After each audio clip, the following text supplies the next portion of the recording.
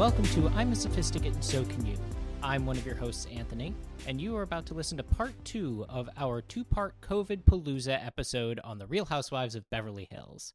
If you are interested in the beginning of our conversation, or if you missed it last week, you can go back and listen to that conversation, or if you just want to jump in right here, that's fine too. Our first episode was covering seasons 1 and 2 of the iconic reality show, and this episode will cover roughly seasons 3, 4, and 5. So, without further ado, please enjoy, and we will be back on normal schedule next week with our next normal episode. Have fun!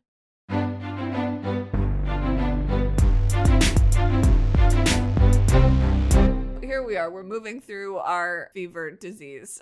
Yeah. Season 3 is really when we were like peak COVID. We were just fevered on the couch. So 3 and 4, I will say, they kind of passed in a blur for me. We're sweating. We're snacking. Okay, so season 3 to me is Brandy's reign. The main drama of season 3 happens because Brandy says something that the Maloofs don't want her to say, that they used a surrogate for their kids. Which is not a big deal. Yeah. But the Maloofs really care about it. But they felt like it was a big deal and they didn't want people to know. I think because their kids didn't know, and I think that was a problem. Sure, yeah. And there is a conversation where they all like talk about births, and Camille used a surrogate for both of her kids, and she talks about that, and Adrian is like, yep, pushed him out my bed. It's just like weird like how hard she lies about it, if that's the case. But anyway, at the time we didn't know what the drama was, and I found that very frustrating. But the truth is, it doesn't really matter what it is. It just matters that Brandy wasn't supposed to say it and that she said it. And so then it's just like a lot of Brandy just sort of trying to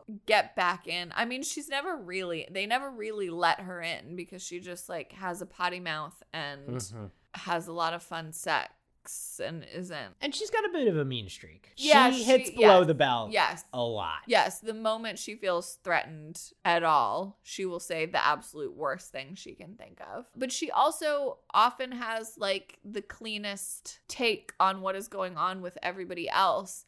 So one of our main introductions to Brandy is a game night that is thrown at maybe Dana's. I don't. It's at Dana's house. It doesn't matter. Kyle and Kim are very mean to Brandy, and they don't want to hang out with her. And it's not really clear why. They just like don't think that she's like a classy lady or whatever. And Kim is also high off her ass. And Brandy, everyone's trying to really like studiously ignore it. And Brandy doesn't want to do that, and accuses Kim of doing crystal meth in the bathroom all night.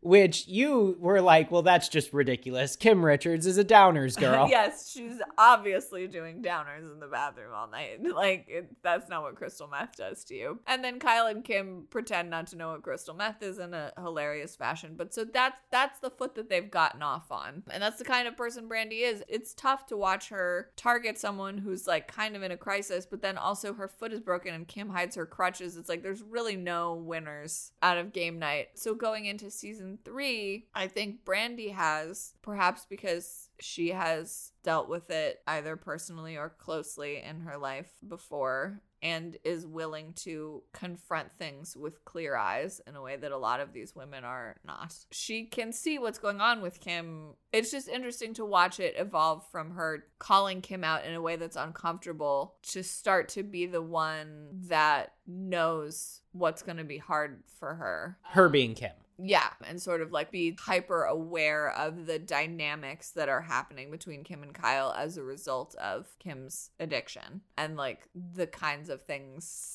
that happen in relationships after addictions. There's a way that Brandy is so foolish, but there's also a way that she's so wise. Yeah, well, I think that we talked about it a little bit before, but Brandy is a great example of someone who is just like, in so many ways, just like an absolute disaster. But I think she is a good mom. Seems that way. That means that she has a lot of emotional intelligence. Yes, I think she does have a lot of emotional intelligence. I just think she often uses her powers for evil because she is using that to find the most cutting thing that she could say. Yes, I think she has a lot of emotional intelligence, and I think she has a terrible temper. Yes. And I think she too often frames herself as some sort of like entitled underdog. Yeah, or like a scorned woman. Yeah, and which in some some ways, she does have a right to that title, but not in every situation. Yeah, I mean, so her divorce situation was pretty ugly, and the other women do exclude her in a mean girl way a lot of the time, and she complains often of like double standards that seem to apply, and I don't think she's wrong. Yeah. And that's part of what's so sympathetic and compelling about her, is that she's just calling things like she sees them, and she's right. Yeah. There's a lot that happens that people want to pretend isn't what it is, and Brandy never does that, and it's just like really, it's hard not to love her in season 3. Yeah, and I think she does.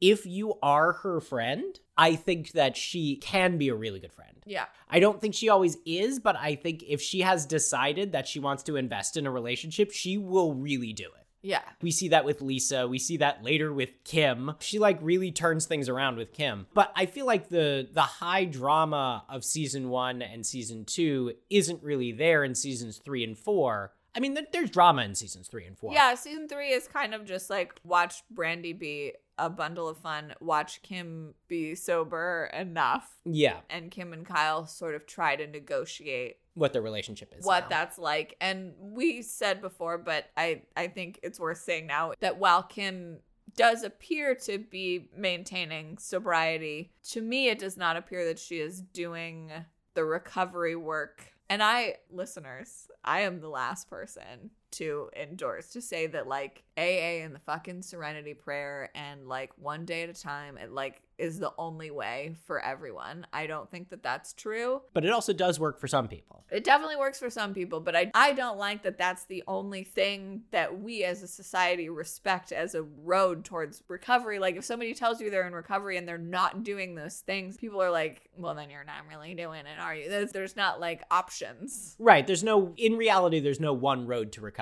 Yeah, but we act like there is, and I don't like that, and I would just like to say that. However, I do believe that any meaningful, like whatever it looks like, if it's not 12 steps and like letters that your friends don't have to read, and if it's not exactly like that, I do think that you're still gonna have to look at what you did.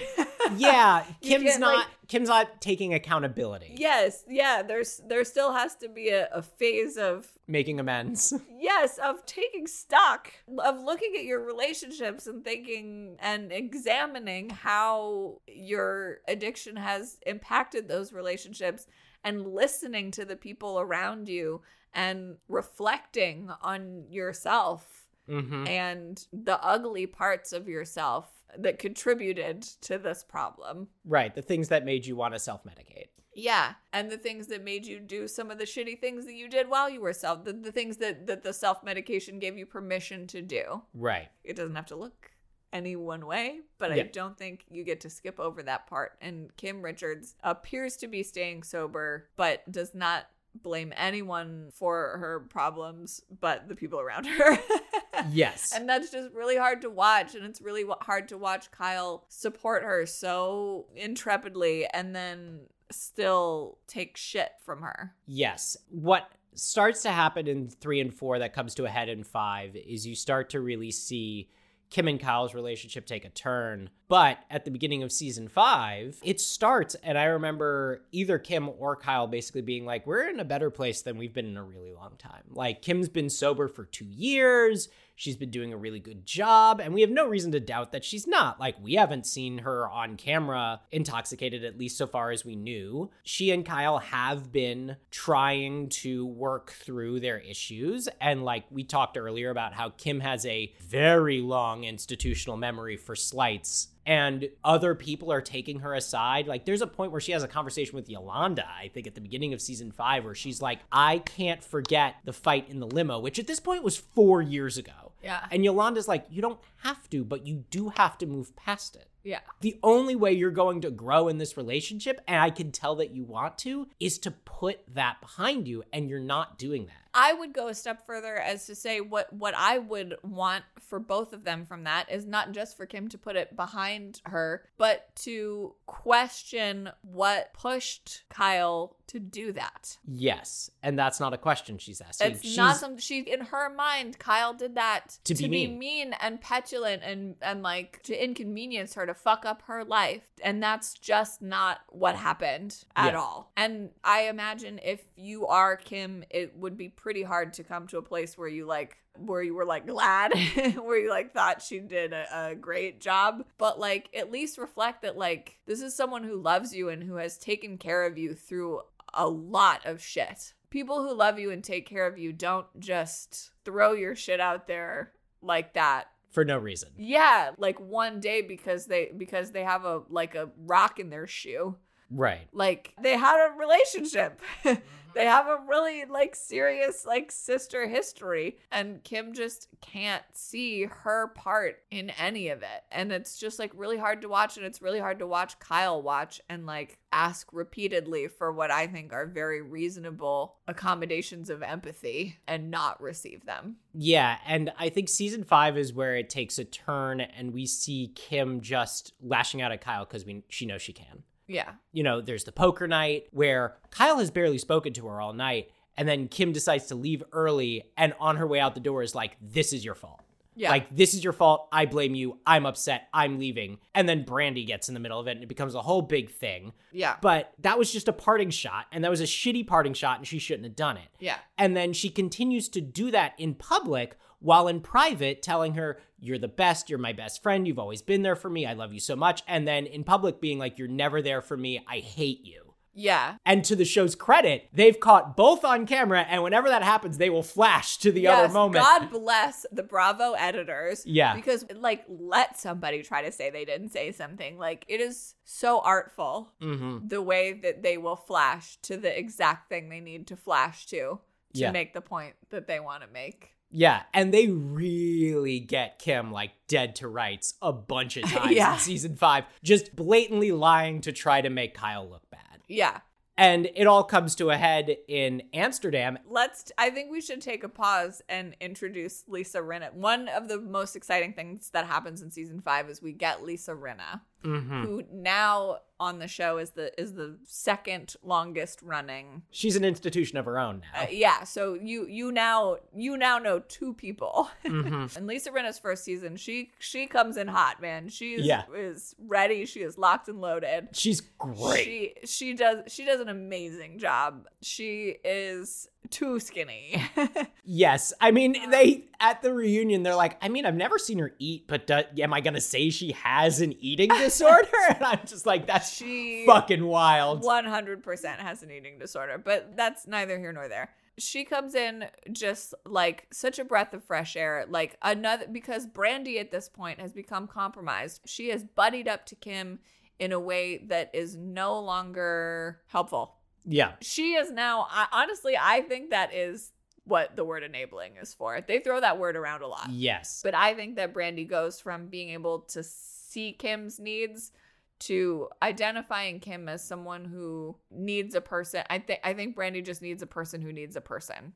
Yeah, and gloms onto her in this like really unhealthy way and deliberately comes between her and Kyle and sows a lot discord there in a way that's just like super unhelpful. So we as an audience who love somebody who's can tell what's going on, we've lost Brandy. Yeah. But we get Lisa Rinna.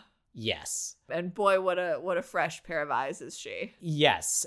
And that I will say that does change for people who watch the show. That does change. I'm not saying Lisa Rinna has been, but in season 5, that is her role. Yeah, because she comes in, and after that time in the car with Kim comes in, and Kim's got a lot of shit going on.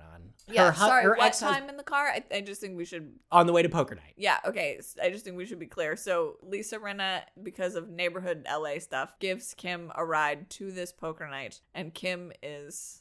not herself. Yeah. She has taken her ex-husband's pain pills that he, as someone with stage 3 lung cancer, is prescribed. So this is some powerful shit. Yes, fentanyl at the very least. Yes. She gets in. Rinna takes it like a champ, like sits in that limo and is like, Yeah. Kim is clearly trying to get her eyes out of Lisa, and Lisa's just not taking the bait. No. She's just not taking the bait. Cut to several episodes later. Yes. We're in Amsterdam, and Kim is just laying into Kyle in front of everybody. Oh, it's brutal. It's bad, y'all. Like, have y'all listeners, have you ever seen someone be like really mean to someone else in public and you have the immediate feeling of like, I should not be here for this? Like, this is not for my eyes. Or like, do I need to do something? Yes, and that is what is happening. You could not write the dialogue that happens in this scene. Like, you couldn't. For the last week, I have had in my head, I've had it with you, you beast! Yeah, we're not even talking about Eileen. She doesn't matter. Yeah, it's fine. But Kim does say, I've had it with you, you beast. She also just says a lot of really mean stuff to Kyle that comes directly from, I think, her, that is egged on very much by Brandy. Including, Kathy would have my back like a sister. You've never supported me. Yeah, you've never supported me. Like, oh my God, if I were Kyle. I mean, it's. By the way, Kyle still pays her fucking rent. Yeah, it does. I mean, you see that hit Kyle in a real way. Yeah. She's not like, oh, we're fighting right now. Like, that stings. And it definitely has to do with Brandy and Kim having some misguided idea of what like loyalty is, like making some show of like how Brandy is the one who is truly there for her. And that's part of what I'm saying about Kim and her attitude towards recovery, is that it's just like, you are not entitled to a bottomless buffet of people's time and energy and emotions. Yeah. And she really thinks that she is, especially when it comes to Kyle. She thinks there's no ask too big for Kyle. And I just think that that's like, that just sucks. That's just really hard. Yeah. And I mean, there is like a toxic family dynamic that I think is really widespread that is just like, you have to support your family unconditionally. And I don't think that is necessarily true. But I do think that Kyle does support Kim. I don't think she's ever given up on her, but that doesn't have to look like full access all the time to her time and energy and heart. And Kim doesn't see that. And I think Kyle has in her mind that her dead mom doesn't see that, and that weighs on her all the time. And Kim fucking knows that. And it's some ugly shit. Yeah. And I think Kyle even says, all I want to do is defend you, but your behavior is indefensible. Yes. Yeah.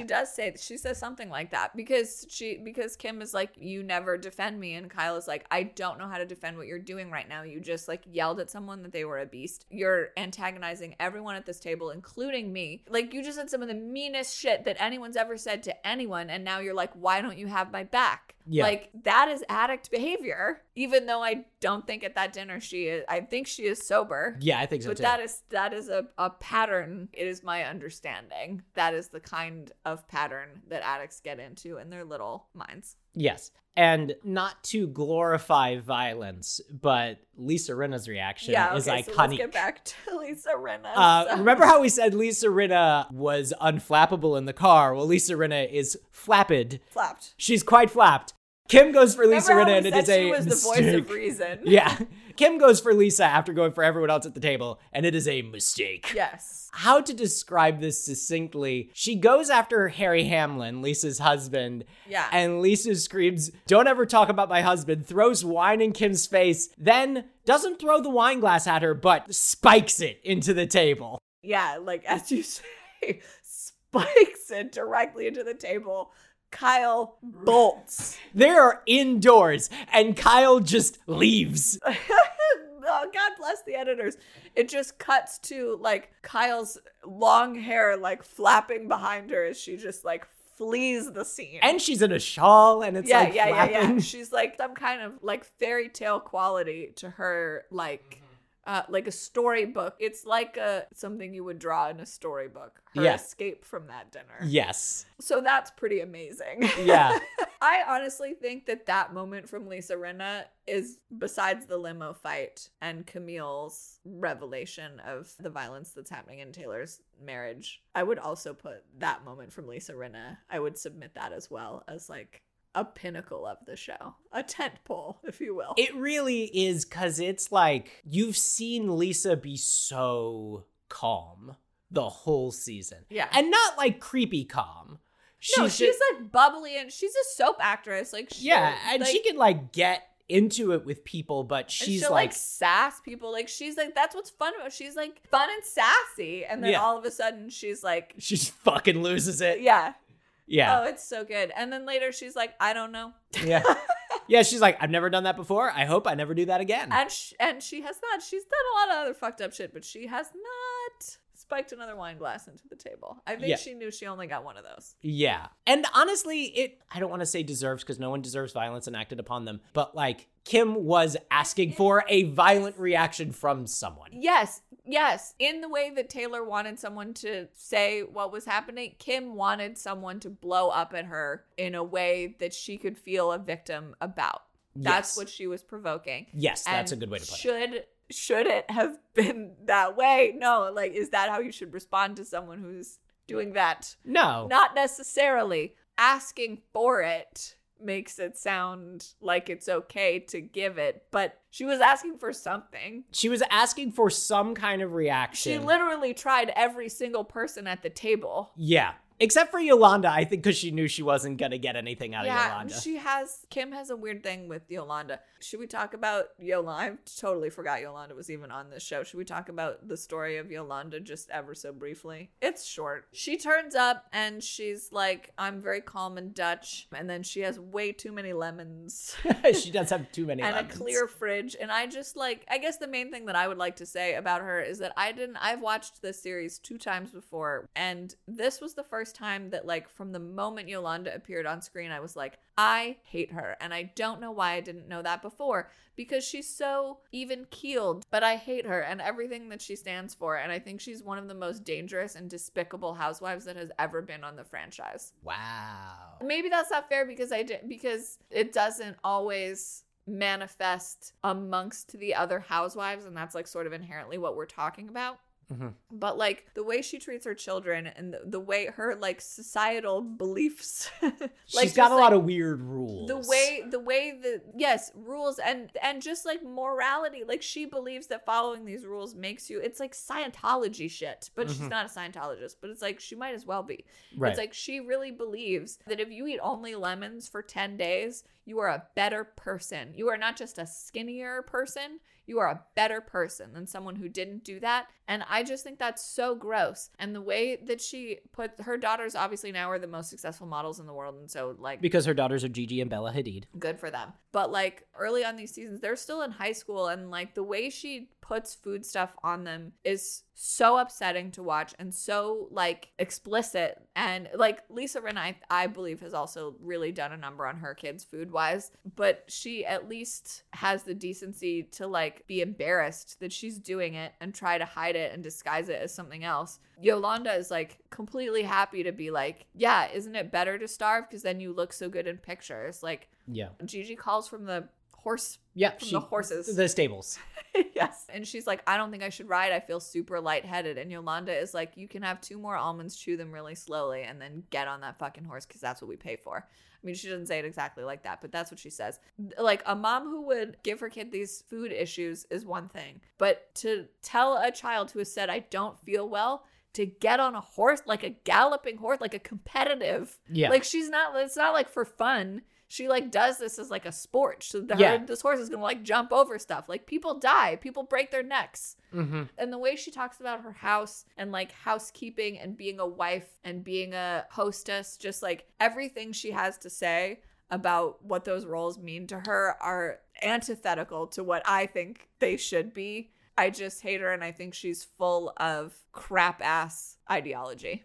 Yeah, all of that is true, and yet what makes this show interesting, and what makes even someone like Yolanda so interesting, is she will then turn around and in the next second be like, but Gigi and Bella's success is all their own. Look at how good a job my daughters did. I am so proud of them. Yes, her pride in them is nice to watch. And there are times when she is the one, they kind of all pass the baton of who's handling Kim right in a moment. There are times where she is the one who has the most compassion and sort of knows what Kim needs and can be patient. And she does encourage Kim to starve herself as she does with everyone. And that's not Although great. That drops off as she gets sicker. I think because you mentioned you think is her doctors told her to stop.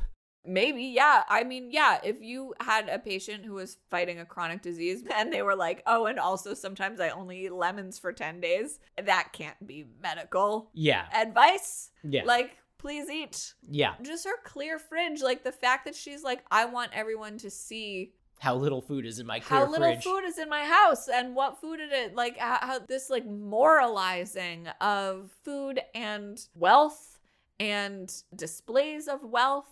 But it's, as you say, what's exciting about the show is that she is still sometimes, she's Dutch and she doesn't give a shit about like some American like foibles. Yeah. And that's like sometimes. Cunnilingus? What is that? Some sort of flower? Yeah, sometimes like she says goofy shit or sometimes she says the right thing about the situation, or sometimes she is the friend that someone needs. You know, everybody has their redeeming qualities, but that's what I have to say on the topic of Yolanda. Yeah, she's an interesting person to be in the middle of that fight. Or any fight, really, because she is so even-keeled. So, we have been going for 2 hours. Listen, I'm so sorry to do this to you, but we have not really talked about Lisa Vanderpump. Oh, boy. Oh, man. It would be absolutely irresponsible. I mean, we can try to do it succinctly. Fuck, you can't leave out Lisa Vanderpump. She's on the Mount Rushmore of Housewives. Yes, that Bethany just assigned. Yeah, oh God. She's got her bald dog and her old husband and her daughter with the weird name, and everything is pink. Pandy.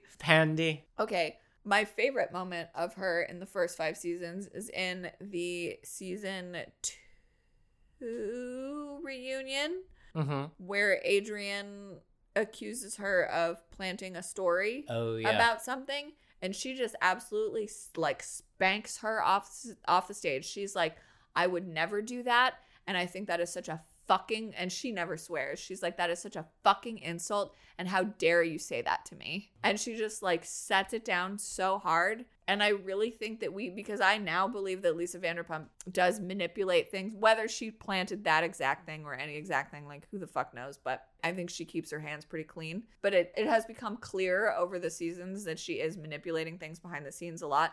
And the fact that she so like roundly smacked that down the first time it came up, I think really bought her some time. I think it really colored her image as rather above it all for several seasons to come. Yeah, I mean, the fact that by season 3, she had her own spin-off show. Yeah.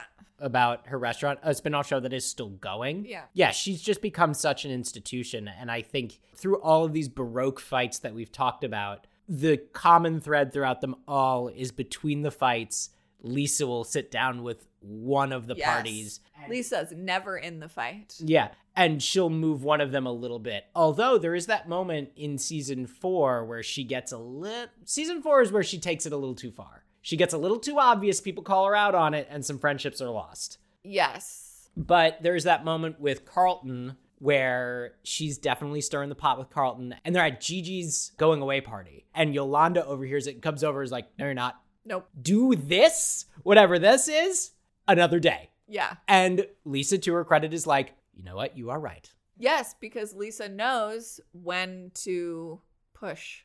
Yes. And when not to push. And that is really the art of Lisa Vanderpump. And I'm excited for you to see how her journey goes on, because her departure was quite momentous for me. We're a ways away from that. Yeah. But it was a redwood falling when she left the show. It was major stuff. Although the impact on the show, I think, was far less. It was a bigger moment than either of Bethany's departures.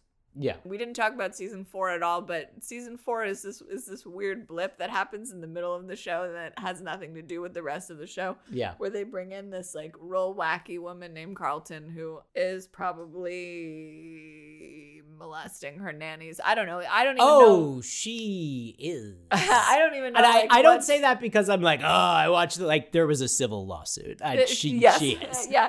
Yeah. I don't even know what is worth saying about her. It's just funny to me that happened in the middle of the show. Like this whole like well told like Game of Thrones style like yarn that we've just spun for you. Like, by the way, in the middle of it. Yeah. There's just like a chaos gnome that gets like thrown in and just like talks a lot about witchcraft, but then gets mad when other people talk about witchcraft, and then like maybe hexes somebody's husband, but like then gets lives mad in a house fucking full of crosses and gets mad when people ask her if she's Catholic. Yeah, she says things like her son is 2 and he has these nannies, and she says things like, I just want him, and she has this like vaguely British accent. She's like, I just want him to be around beautiful women.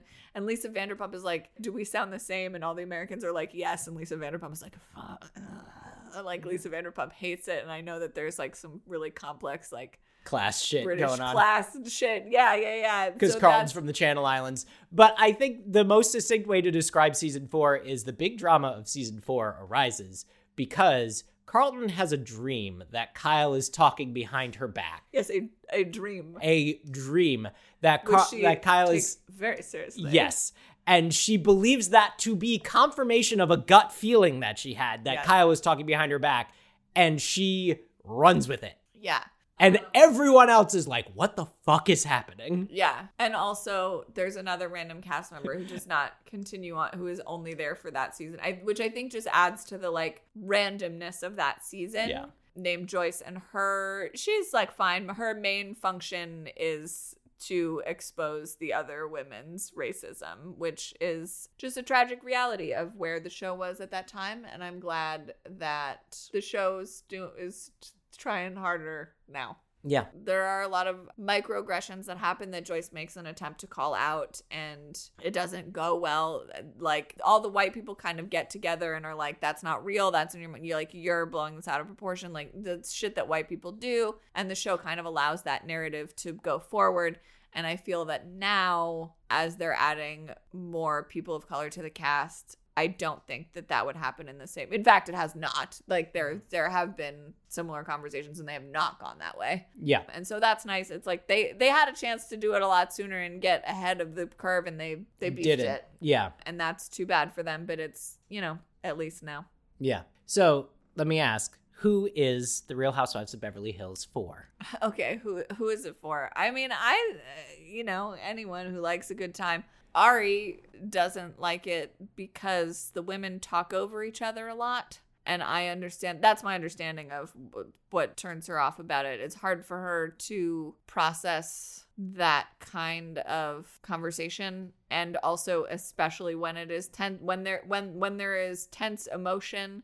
And also, not all the words can be understood. Well, I can understand all of them, but I have ADHD. Yeah, same. I mean, I have ADHD, and I'm fairly certain I have a problem with processing. You're an audio learner, but I feel like I have some sort of audio processing problem. And my tack with the Housewives is like, if it's important, they'll tell me again.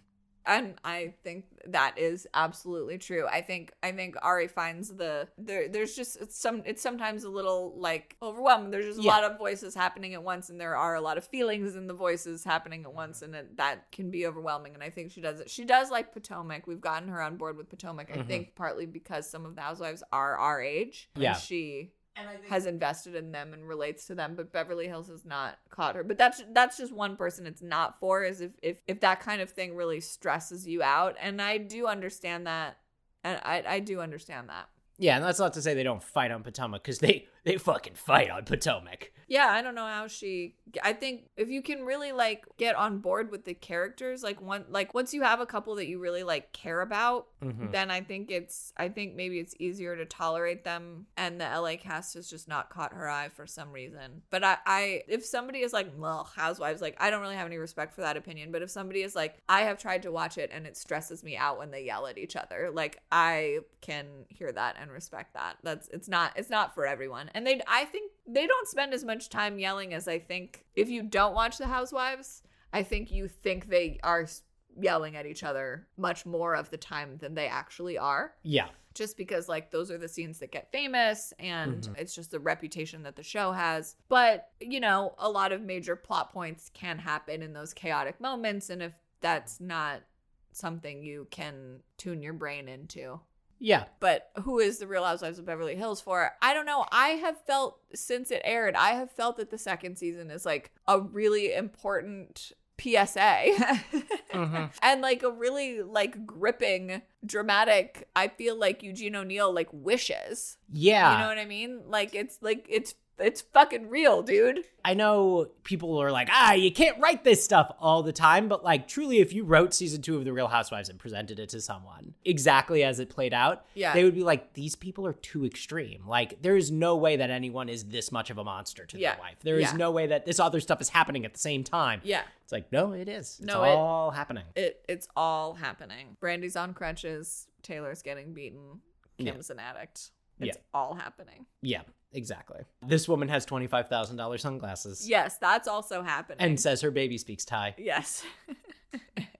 Portia's a black belt. Portia has a black belt. It's the funniest Kyle has ever been. That's not true. I love when Kyle does impressions. That's another thing that I think I really like about Kyle is I think she's like a real like showbiz girl, and I think she really like could have had like in another life, I think she could have had like a really fun like 70s variety show. Yeah. Well, who do you think it's for? Who do I think it's for? Yeah. I think it is for anyone who is willing to explore the idea that television need not be scripted to be fascinating and need not be competitive to be compelling. Yes. Because I think my block going into it was like, so I'm just watching these people. Like, it was my first lifestyle it's not Survivor. Show. Right, exactly. Like Survivor, Drag Race, like I understood what that was because I was like, okay, it's a competition show. Somebody's going to win, someone's going to lose. Yeah. But you need to have strong personalities. And I do think that what you're talking about before, the producerial eye of the women actually makes this franchise interesting because they know what makes good television. Yeah. Like the most recent season of Potomac, to just compare, I didn't even watch all of because I just felt like it was kind of repetitive and I thought the fights were boring. Yeah. But I have never felt bored watching LA because they all have an idea of what's going to be good to talk about on camera. I feel that way too. And there's controversy. Like some people say that LA does get boring. We're about to come up on some seasons that people said at the time were boring because the cast was doing too much to manage, because nobody wanted to be the villain, basically, because everybody was too aware of like what the stories would be. Right. And honestly, I think Housewives works better when there isn't a villain. Because often... And Kyle has said that too. When people come at her about like Beverly Hills is boring because like you all think too hard about it, she'll be like, but our ratings don't say so. Like people like watching us almost get along. People like watching us have like these like little like dumb... Well, so many of their fights are like in service of trying to coexist. Yeah. Which I really like. Yeah. And sometimes it can be frustrating and sometimes you're like, oh my God, just like be more mature in the way that you are talking to other people. You are 50 years old. Yeah. But I think that when there are villains in Housewife seasons, especially now, you see them just isolate. Right. Like Mary Cosby on Salt Lake City. As soon as she knew in season 1 that people didn't want her around, she just like didn't hang out with anyone for half a season. Yeah. That's not interesting to watch. And that's kind of how season 1 was that we didn't watch with Camille, that we didn't watch all of. For that reason, because it's just not that interesting to watch everybody just be like annoyed with Camille for... Right, exactly. That only takes you so far. But it's more interesting to watch someone be like, I care about this person enough that I'm going to give them another shot. Yeah, for sure. And you're like, oh, once bitten, twice shy. Like, you are going to get hurt again. And they're like, probably, but she's my sister. Yeah. So is it in the curriculum? So I think the way we have constructed this curriculum is not particularly friendly to 5 seasons of reality television. Right, we haven't really done TV, but I would say that if there's anything that is a curriculum of my life, it is The Real Housewives. Yeah, I was going to say, is there a world in which I would put it in something that I cared about very much and would require it? Yes. In the same way that I don't think this curriculum is very friendly to Drag Race, but if you were like, is Drag Race in your curriculum? I'd be like, absolutely. Yes, any day. If I were to get a PhD in something, it would be Housewives. And I really might. Yeah. I probably won't because PhDs are too hard, but like you could. Yeah, like the way my life is, like it's not a completely idle threat. And that is what it would be about. And just be assured that there is enough there. If it's something that you're thinking about embarking on, there's a lot there. Yeah. But it's also not too much for you to catch up on now. You got loads of time. Yeah, exactly. And you can stretch. Can get COVID. You can get COVID. You can also stretch it out. You can do it. We're doing sort of a franchise at a time. I'm going to decide where to try to direct your attention next. But we've got a lot more Beverly Hills to go. Well, next season, we have the arrival of Erica Jane. Yes, which I'm really excited for because you've seen her at her lowest. Yes, I have. I want you to get to see how we came to know her and why it is so shocking to see her as she is now. Yeah. So, where can people find you on social media? Oh, me? Yes, you. Is that something we do now? It's something we should be doing. Yeah, okay. Well, but I don't really have. Okay, I'm on TikTok at Trash Analysis. That's really my. I don't have the other ones, but I'm on TikTok at Trash Analysis. If you scroll, I do talk about Housewives a lot. I haven't been lately. I've been talking about other stuff or just having COVID. So yeah. And I am on TikTok and Twitter at Anxious Archfey, and the show is on Twitter at Sophisticate Pod, so you can find us there. I think that probably about does it for this episode. I should say I am a housewife and so can you. Yeah. Someday, God, I want it. I think can I? Yeah. I think I'd be great. I think you would be too. Okay, so stay tuned in like 10, 15 years. I will be a cast member on The Real Housewives of Beverly Hills. I think I have, Andy, I think I have all the qualities that you would look for. I co-sign this. So, yeah, just let me know. It's probably not quite yet, but let me know. Yeah. And until next time, everyone, good night and good luck.